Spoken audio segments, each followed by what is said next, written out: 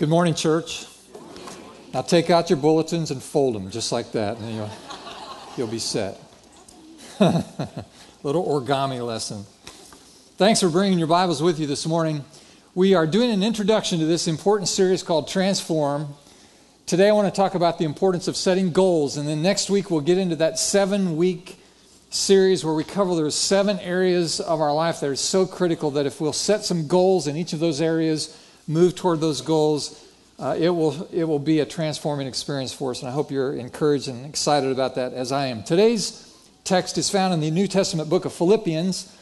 I'm going to read verses 12 to 14 from the 3rd chapter of Philippians. This is the Apostle Paul just reminding us of the importance of having goals.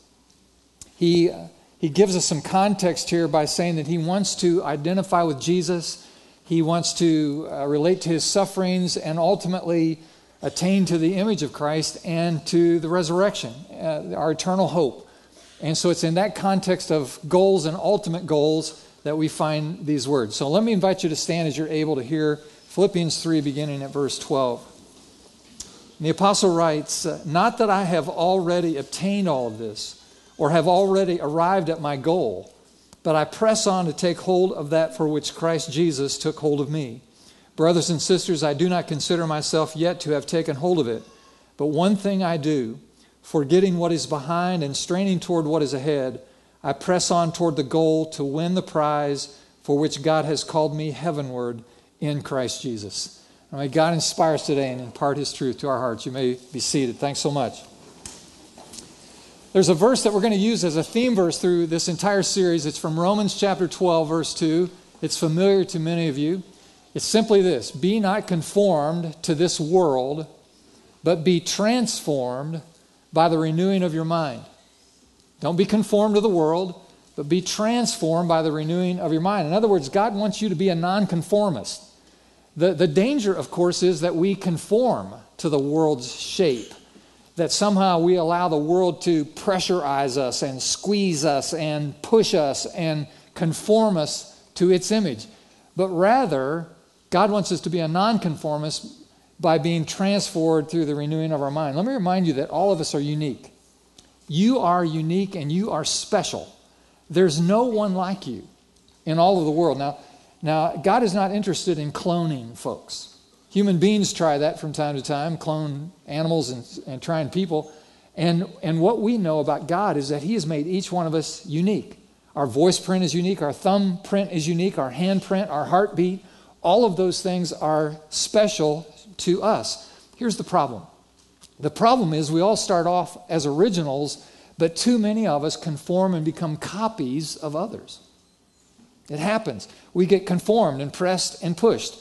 And so during the next several weeks, we're going to look at these 7 key areas of our lives and changes that we need to make, that we want to make, and we can make because of God's power in our lives. And we're going to talk about these 7 categories next week, beginning with our spiritual life, and then our physical life, and then our mental life, emotional life, relational life. We're going to talk about our financial life, and then ultimately our vocational life. All of these areas then that we can set goals and trust God to make dramatic changes. So what I want to do today is explain to you why setting goals is so important, why it adds such value to our lives. And let me just remind you that this series, oftentimes in our worship themes, we talk about life's problems and pressures and how to deal with those things. But this entire series is not about current problems and pressures. This is about our future. This is about our potential. This is about our possibilities.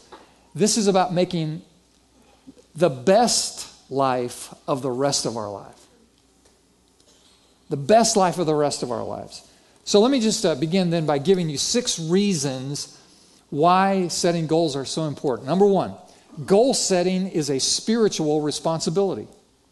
A spiritual responsibility. You have outlines in your bulletin today. I know a lot of you will want to take notes. You might note that there's not only a front side, but there's a back side to these. I mean, it could go on forever, right? And it's a front and back. The reason for that is because when I'm doing outlines and sermons, I usually go 3 points, maybe 4. But I'm doing this in association with Rick Warren and some of the work he's done, and Rick's a lot smarter than me, and And so you got a two-sided outline. He's got a busy mind. He just keeps going. But we'll get through it quickly, and I hope it adds value. Goal setting is a spiritual responsibility. You know, God sets goals. He has goals for the universe. He has goals for planet Earth. He has goals for history. He has goals for eternity. And God certainly has goals for you, for me. He has a purpose for our lives. Here's an example of it. In Philippians chapter 3, our text today, here's what the Apostle Paul said. I know that I am not yet what God wants me to be. I know I am not yet what God wants me to be. Can I get someone to identify with that? I know I haven't arrived. I know I'm not there. I know I'm not perfect. I know I got a long way to go. And so he says, I haven't reached that goal, but I keep moving toward it to make it mine because Christ made me and saved me for this. I know that I haven't reached my goal, but there's one thing I always do. I forget what is in the past, and I strain forward to what is ahead. I keep my eyes focused on the goal so that one day when I can win the prize that God has called me to receive through Christ, not only in this life, but the next. All of you who are spiritually mature should do the same thing as well. So here's the testimony of the Apostle Paul saying, look, I set goals, and it's out there, and I keep that goal. In this text, he says, there is that goal. I'm going to reach my goal. My eyes are focused on the goal.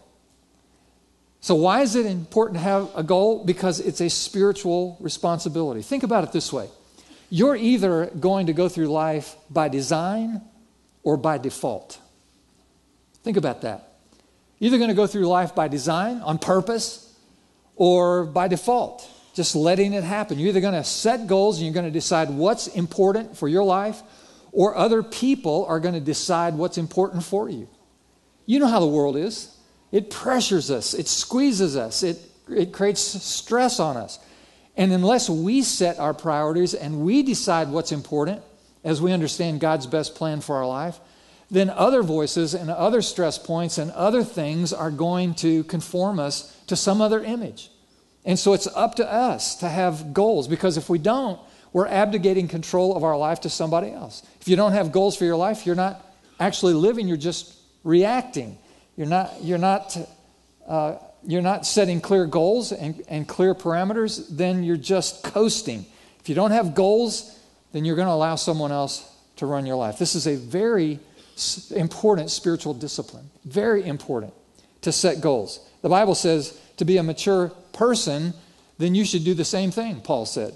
So he said, I set my goal, I strive for my goal, I move toward my goal, I keep my eyes focused on the goal. This is the Apostle Paul, and he's one of the most impressive, prominent Christians who've ever lived. So first of all, it's a spiritual responsibility to have goals in your life. Here's number 2. Goals are statements of faith. Statements of faith. Now you think, well, setting goals, isn't that a business thing or a secular thing or what athletes do? Well, actually, this is a spiritual habit that you need, all of us need to develop. Goals are statements of faith. In other words, we come to a place in our life and we say, for example, with our relationship with God, our spiritual life, we say, God, I want my relationship with you to be better. And so I trust you to help me to grow in my relationship with you. Now that's a statement of faith, because I'm asking God to help me reach a particular goal in such and such a time for such and such reasons. That's a statement of faith. It's a statement of trust in God. The Bible actually says it this way: without faith, it's impossible to please God. Romans chapter 14 actually says whatever is not of faith is sin. So God's simply saying, look, if you're not exercising your faith and building goals based on your faith and trust in me, then you're not pleasing me. It's very important then. Here's a goal-stretching verse, if you will, Ephesians chapter 3, verse 20. Listen to this verse. It says, God can do anything. Now, we're okay with that. Far more than you could ever imagine, or guess, or dare to request in your wildest dreams. God can do anything beyond what you can ask, think, or even imagine. Now, that's an amazing statement, isn't it? I don't know about you, but I have a pretty wild and vivid imagination. I can imagine God doing great things and big things. But here's what this promise says, this goal-stretching verse. God can do anything even beyond what you can comprehend. Now, that's really amazing. That's challenging. many years ago, we decided to buy this property. And some of you may not know that we were we were just a little small church out in a little cornfield church many years ago. And we met in a local high school at Delta for a number of years. And then we purchased this property. And we had a handful of hundreds of people at the high school. And so we committed to buy this property, which was a former car dealership. It had been vacated. It used to be McCoy Ford. Our sanctuary was the showroom of this dealership and so forth. And so we spent and committed millions of dollars. We had a few hundred people, and we committed millions of dollars to purchase this property and to renovate it. And as the word got out around the community, it was interesting to kind of watch the psychology of it, because people were saying, what is the name of that church? Union Chapel? We've never heard of them. It was just a little cornfield church for years. Nobody knew about us. And so what is Union Chapel? Who are they? And then when they found out that we were investing millions of dollars to renovate this facility, this is the question that began to emerge in the culture. And I heard this firsthand. I heard it secondhand. And this was the question. Who do those people think they are? Who do they think they are? And I thought at the time, it's the wrong question. And I still know that's the wrong question. The wrong question is, who do you think you are? Who do they think they are? The right question is, who do they think their God is? That's the right question. How big is their God? That's the right question. If you got a big God, then you can set big goals. If you got a small little God, then you can set tiny goals. If you have no God, then you have no goals. Let the size of God determine the size of your goal. And if you got a big God, you can go big. Because God can do anything. Ephesians 3:20. Far more than you could ever imagine, or guess, or dare to request, or even in your wildest imaginations. That's the God we serve. Big God. He's big. He's big. Wherever you have God in your mind and your heart right now, He's bigger than that. He's big. Bigger than big. He's a big God. So set big goals. I guess what I want to say as your pastor today, and someone who really cares about you and sees the potential in what we're doing, I want the best for you. During these next several weeks, could I just dare you to dream big? Stop your puny little thinking. Stop being in a tiny little box. I'm too young, or I'm too old, or I'm too big, or I'm too small, or I'm not pretty enough, or I'm not smart enough, or I'm not handsome enough, or I'm the wrong color, or I don't have my college degree, or I'm from the wrong side of town. And stop all of your arguments and all of your rationalizing and start dreaming what God can do in your life if you'll just trust Him, because He's really big and He's capable. Yeah. There are two common mistakes when people make goals. One is they set them too low, and the other is they expect to accomplish them too quickly. Now, let that settle. Think too small and expect to accomplish them too quickly. Here's the cool thing about dreaming. It doesn't cost anything. It doesn't cost you a dime. It doesn't cost you a penny to dream. And so what do you want to dream about with regard to your relationships? What do you want to dream about with regard to your career, your finances, your relationship with God, how healthy you want to be physically? What kind of dreams might you dream? Remember, it doesn't cost you anything to dream. And so what we tend to do is overestimate what we can do in a short period of time and tend to underestimate what we can accomplish over a long period of time. Overestimate what we can do in a year, underestimate what we could accomplish in 10 years. And by the way, the difference between a goal and a dream is you put a deadline on it. If you don't have a date, a deadline on your goal, then it's not a goal, it's just a dream. And dreams are good, but you need both.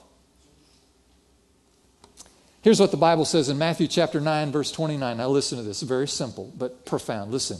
According to your faith will it be done to you. According to your faith will it be done to you. So I'm going to encourage you, when we start setting one goal a week for the next several weeks, don't miss any of these. And that when you ask the question, will this require me to have faith? Is it such a big dream that I'm bound to fail unless God helps me? Am I really going out on a limb? That's what God wants, because goals are statements of faith. Some of you have been hugging the trunk of the tree for too long. You need to get out on a limb. Let me tell you something's true about out on the limb. That's where the fruit is. That's where the benefits are. Unless you get out on a limb, you can't pick the fruit. And that's where God wants you to go. So don't be afraid. Climb on out there. Here's number 3. Goals focus my energy. They focus my energy. Focus is the key to an effective life. It's not the 50 things that I do, that I dabble in. It's the one thing that I do. Think about that. The more you focus your life, the more powerful, the more effective your life is going to be. Now, we all learned this in science class, that light diffused has no power. But when you focus light, it has enormous power. See, the sun can't set things on fire because it's diffused light on the earth. But I remember when I was a kid, you get a little magnifying glass. Remember this as a child? And you go around just starting fires. Killing bugs as they go by, but just burning them. How many of you girls used to kill bugs like that with a magnifying glass? I think that mostly that was a boy thing. I don't think girls did that too much. I saw one hand. My wife.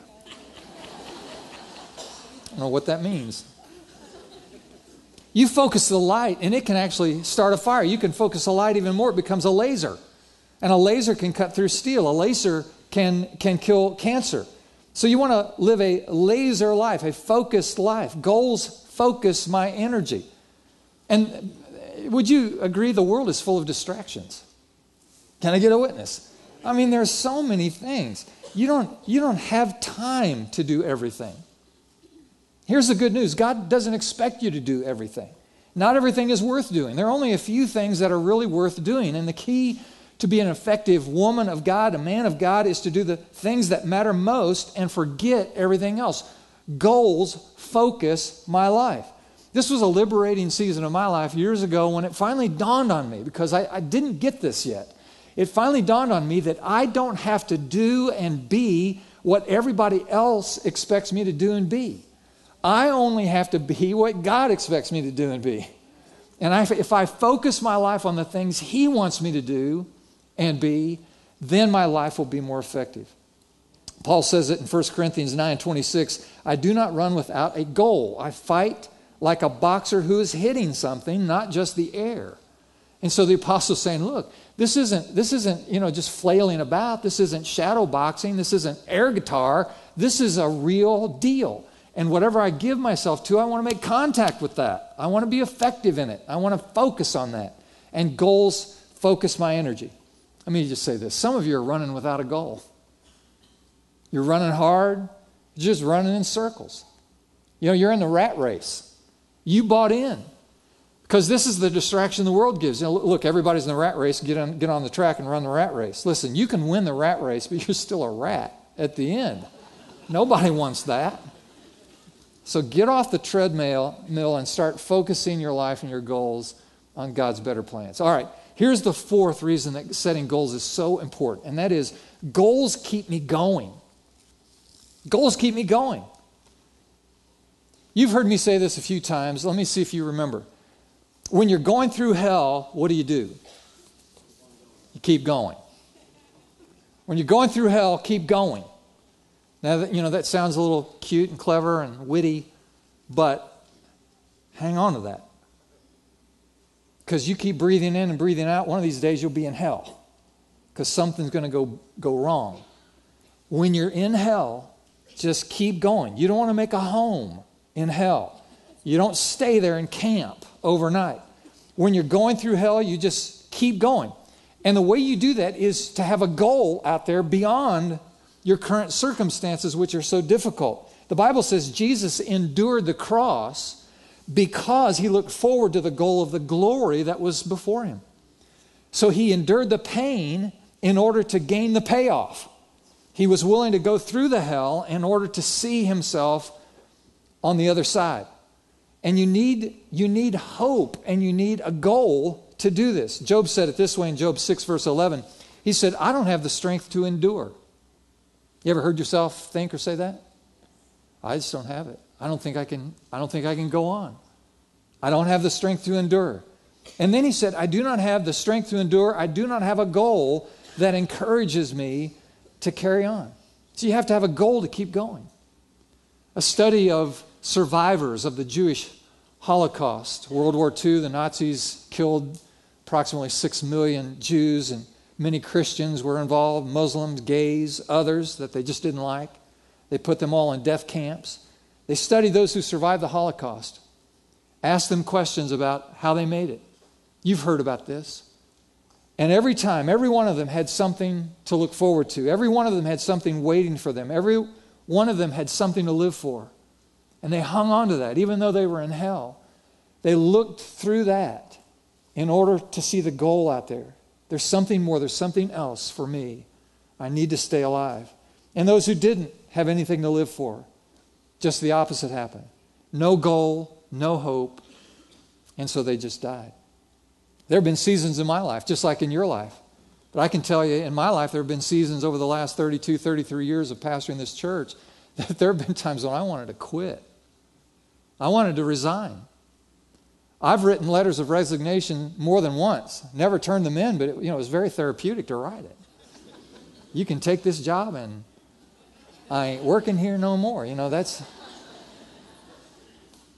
some therapy in that. But I look back on that now, and I'm grateful that I didn't quit.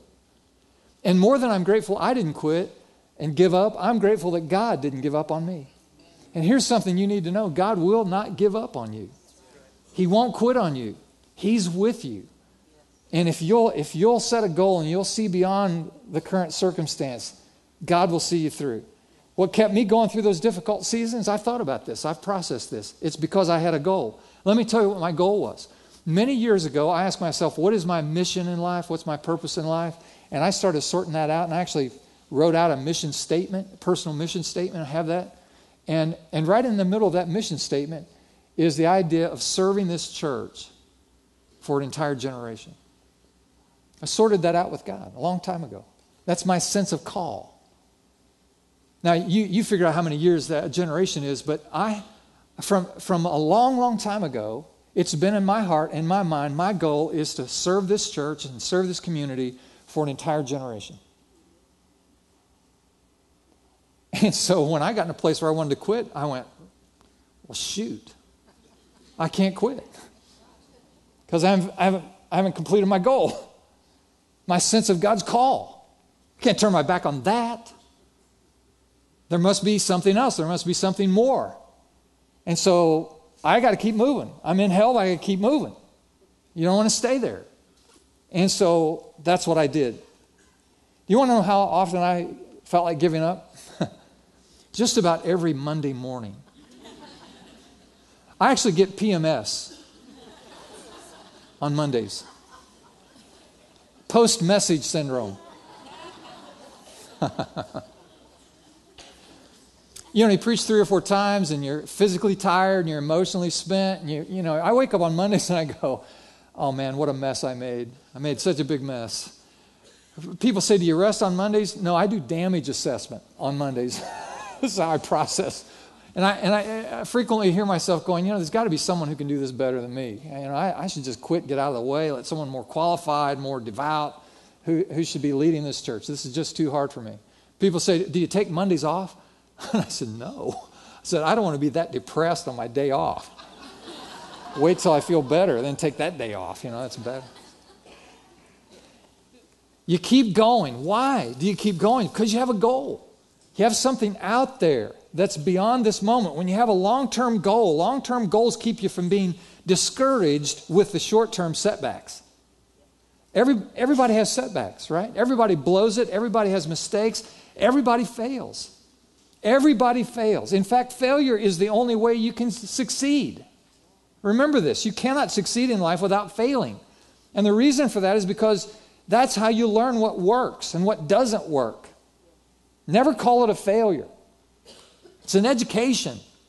See, some folks, the reason they quit and they give up and they retreat from God's best is because when they make a mistake and when they fail, because we all do, people interpret a failure as being a failed moment, implying that I am a failure. And as a failure, I can't achieve my goals. I can't go on. But listen, a failure is not the end of it. A failure is just an opportunity to learn. And I don't know about you, but I have a very advanced education. I have a very high-level education. People think that Union Chapel, is this cutting-edge, progressive thinking, right out there trying to reach people in creative, thoughtful ways. And we do try that. But listen, it's not because we know everything and we always get it right. Union Chapel is the product of a series of failures. People call us all the time, how do you do children's ministry? How do you do that youth thing? How do you, and they're asking questions because from the outside looking in, it looks like, well, we got that all together. They know what they're doing. Listen, we don't know what we're doing. What we're good at, listen, here's what we're good at. We're good at failing fast. When we mess up, we go, well, let's not do that again.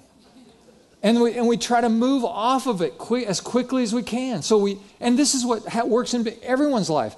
If you take your failures and learn from them, that's an education. That prepares you for the next opportunity that God has in your goal steps. And so this is what we do. We learn to fail fast. If you fail slow, then you're going to be stuck. So learn as quickly as you can from your mistake and then move forward. Try something else. And God will be with you. Goal doesn't have to be a big thing to motivate you. It can just be a little thing. For example, if you go into the hospital and you have a major surgery, you wake up from your surgery, your first goal is, can I sit up? And then the next day, can I sit up and can I swing my legs over the edge of the bed?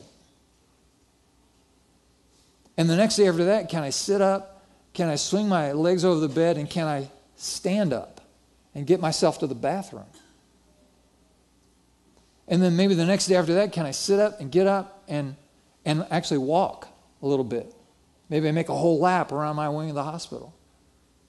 Those aren't big goals, but they're very important. Can I have the strength just to take those very small, important steps toward my goals? Because to get from here to success is rarely just one big leap. It's a consistent, steady, step-by-step, oftentimes small incremental steps toward your goal, to a big success, to big achievement, to big opportunity. You may come this weekend, maybe you're a little discouraged. Maybe you're down. Maybe you're feeling a little blue. Maybe you've got seasonal affect disorder. You're just down. You're down, doobie-doo, down. You're having a bad day. Nobody likes me. Everybody hates me. Guess I'll go eat worms. Listen, if you're discouraged this weekend, you need to set some new goals. Listen to me. That's what we're going to do in these next several weeks. You need to set some new goals in these different areas of your life. Goal setting is a spiritual responsibility. It's a statement of faith. It focuses my energy and it keeps me going. And that's what we all need. Now here's the fifth thing. Goals build my character. It's the big one now. Watch this. Goals build my character. The greatest benefit to your life over the goals you're going to set over these next several weeks, the biggest benefit to your life is not going to be the accomplishments or the achievements you acquire because of these goals, but what happens rather inside of you while you're moving toward the goal. Follow it now. God is more interested in your character than He is in your accomplishments. You're not going to take your success to heaven. You're not going to take your career to heaven. The only thing you're taking with you to heaven is your character, your personhood, the real you. That's who's going. So God is more interested in who you are and what you become than He is in what you do and accomplish and what you exceed at. God is interested in you. So here's the idea. While I'm working on the goal, God is working on me. Does that make sense? You hear that? It works that way. That's what God wants to do in your life. God helps build your character. And that's what's going to last for eternity. That's why the Apostle Paul said, Philippians 3 from our text, I keep striving toward the goal. Meaning it takes energy, it takes effort, it takes intention, it takes purpose in order to reach your goal. God says, while you're doing that, while you're working on the goal, God is building your character. Now listen to me. You'll never become the man God intends you to be unless you intend to become that man. You'll never become the woman God intends you to be unless you intend to become that woman. Unless you determine that that's what you're going to do. I'm going to strive toward that goal. I'm going to give my energy, my effort, my intellect, my intention, my purpose toward becoming what God wants me to be. And when I do that, God will shape me at the level of my personhood, my character, the real me. He will shape me as a person into a person that can last all the way to the end. Now let me predict the future. This is sobering for me to say this, but I know it's true. All weekend I've been talking to hundreds and hundreds of people in our worship services and online. Listen to me. 10 years from now, there are people within the sound of my voice who will not be in church. You won't be in church here. You won't be in church anywhere. You will be far away from God. For some of you, you will have lost your marriage. You will have lost your career. You will have lost the most important relationships in your life. Your life, literally, will be a mess. And the reason you will find yourself in that kind of condition, that kind of state, is because in moments like these, you did not intentionally and willfully and in a determined fashion desire to pursue God's best plan for your life. You didn't intend to follow Jesus. You were on the fringe. You were trying a little bit, but you were casual more than you were intentional about your Christianity and about your relationship with God and the other important relationships and issues of your life. And because of that, because you didn't engage, you didn't go all in, and you didn't give yourself fully to what God's opportunity was in your life, in moments like these, you're going to pay. And there will be consequences for it. And just as sure as I'm standing here and you're sitting where you are, I'm talking to someone and I'm telling your story. Just as sure as the world. If, on the other hand, you want God to build your character into the kind of man or woman that can survive the storm and deal with whatever comes your way, then you'll pause and you'll set goals in these important issues of life, and you'll allow God to build you at the level of your character, the strength you need, all the way to the finish. He who has ears, let him hear. Here's number 6. Good goals will be rewarded. Good goals will be rewarded. You're going to be rewarded on earth by people. You're going to be rewarded by God in heaven. We know that. The Bible says in Proverbs 11:27, if your goals are good, you'll be respected. So you want to be respected? Then you need to set some good goals. Just a few weeks ago, the entire nation paused for an entire day to celebrate the life of Martin Luther King Jr. Now, why did we have a national holiday for one guy? Why did we do that? Well, the answer is because he didn't live for himself. He didn't live for greed or pleasure or popularity, but instead he lived to fight injustice and prejudice and racism, to fight for truth. And he set good goals for his life, and so we honored him with a holiday. And there are people whom I respect, just like you respect, who have given their lives in similar ways for the good of others. And I think about in my own life, you have Martin Luther King, who I admire very much, and Mother Teresa, one of my favorites. Billy Graham is just been one of my personal mentors over the years. But there are other people in history who weren't professing Christians. A man like Gandhi, for example, is greatly to be admired and respected. I respect him greatly because they gave their lives for the good of others. They had a goal greater than themselves. They didn't think a little selfish personal life. They thought about other people and other opportunities. They didn't think about money and about retiring. And I said this last week, I'll say it again right now. If you think that God's plan for your life is to accumulate as much money as you can so that you can retire as early as you can and live under a rock somewhere, then you are confused as you can be. That is not the will and plan of God for your life. God has called you up to higher things. God has called you up to more influence than that. God has called you to live and give and act and react so that others' lives can be enhanced and blessed. That's why you're here, to love God and to love others. That's what good goals look like. When they have as their ultimate achievement to love God more and to love the people around us better. 1 Corinthians 9:25, all athletes practice strict self-control. They do it to win a prize that will fade away. But we do it for an eternal prize. So I run straight to the goal with purpose in every step. God, that inspires me. I just love that stuff. 1 Corinthians 9:25. Well, we're rounding third now. Can we just bring this home real quick, because now we have to flip over the outline on the back side. This is like overtime.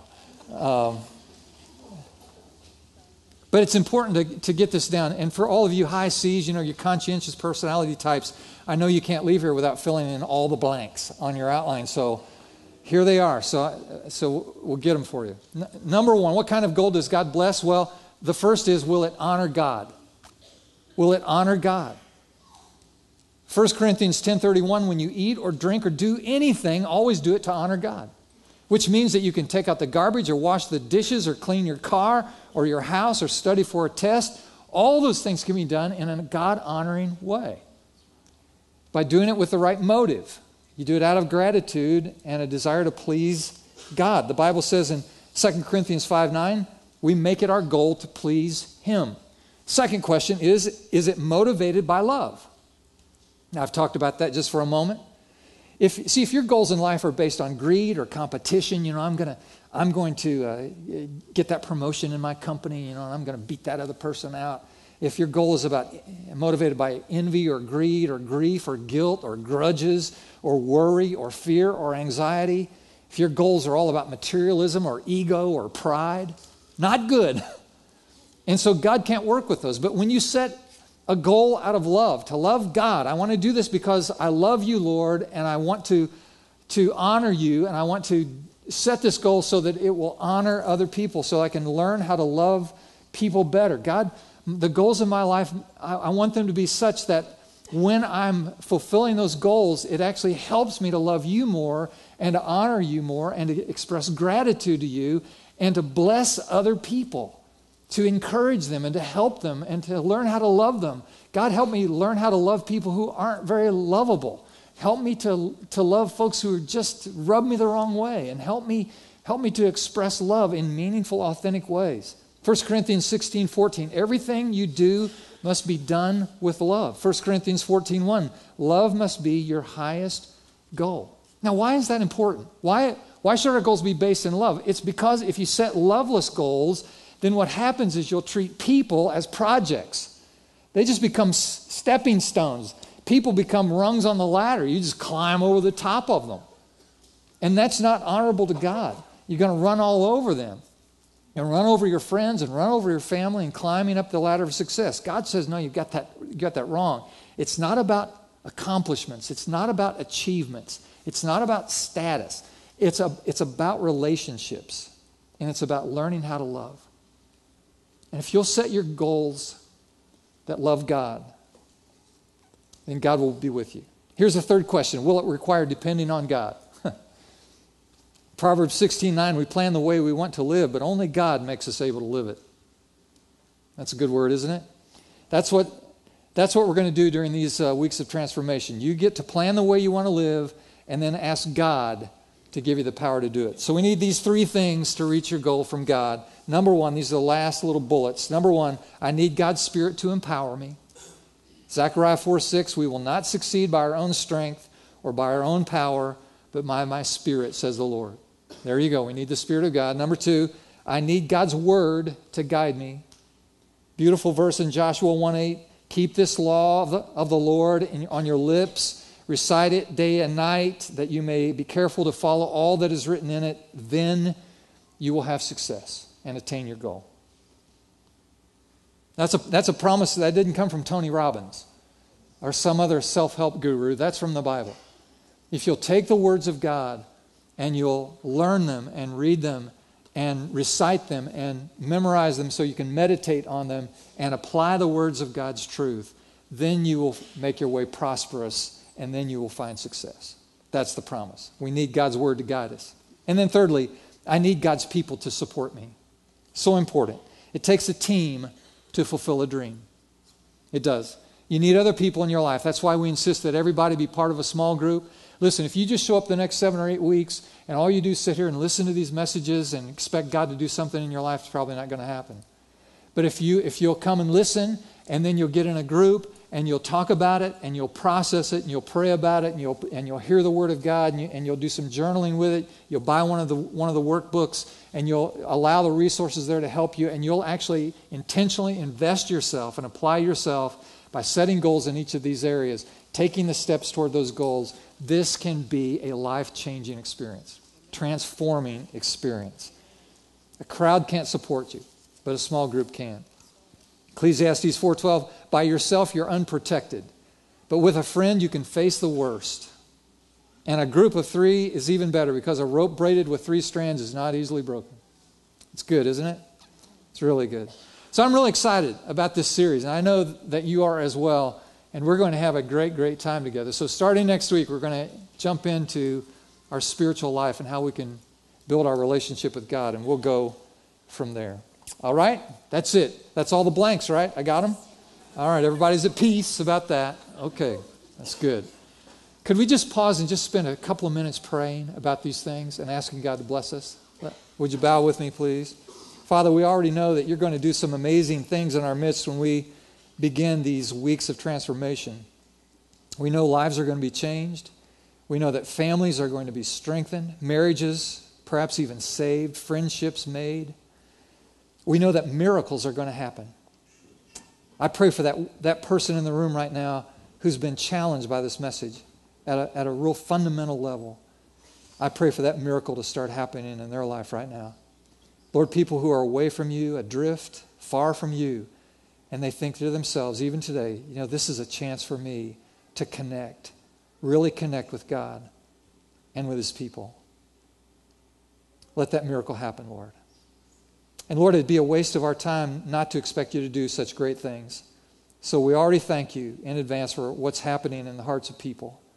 Especially thank you for all the folks who've taken the step, moved against their fear to become a host of a small group, to say, I'll start a group, 2, 3, 4, 5, 6 people. Thank you for these folks who are stepping out in faith. Help them to realize that they're already a success. It doesn't really matter who shows up, who doesn't show up, because if you're doing it in faith and love, the Bible says love never fails. So really, Lord, you're more interested in our attitude than even the results. So most of all, we thank you for the cross, because we thank you and we do everything for Jesus' sake. Now, friends, let me offer words for all of us. But as I say the words, would you say them in your heart? Trust God for the results. God, I give you permission to change whatever needs to be changed in my life. God, use these next weeks to permanently transform my life and to make the rest of my life the best of my life. And I pray this in Jesus' name. And everyone said, amen.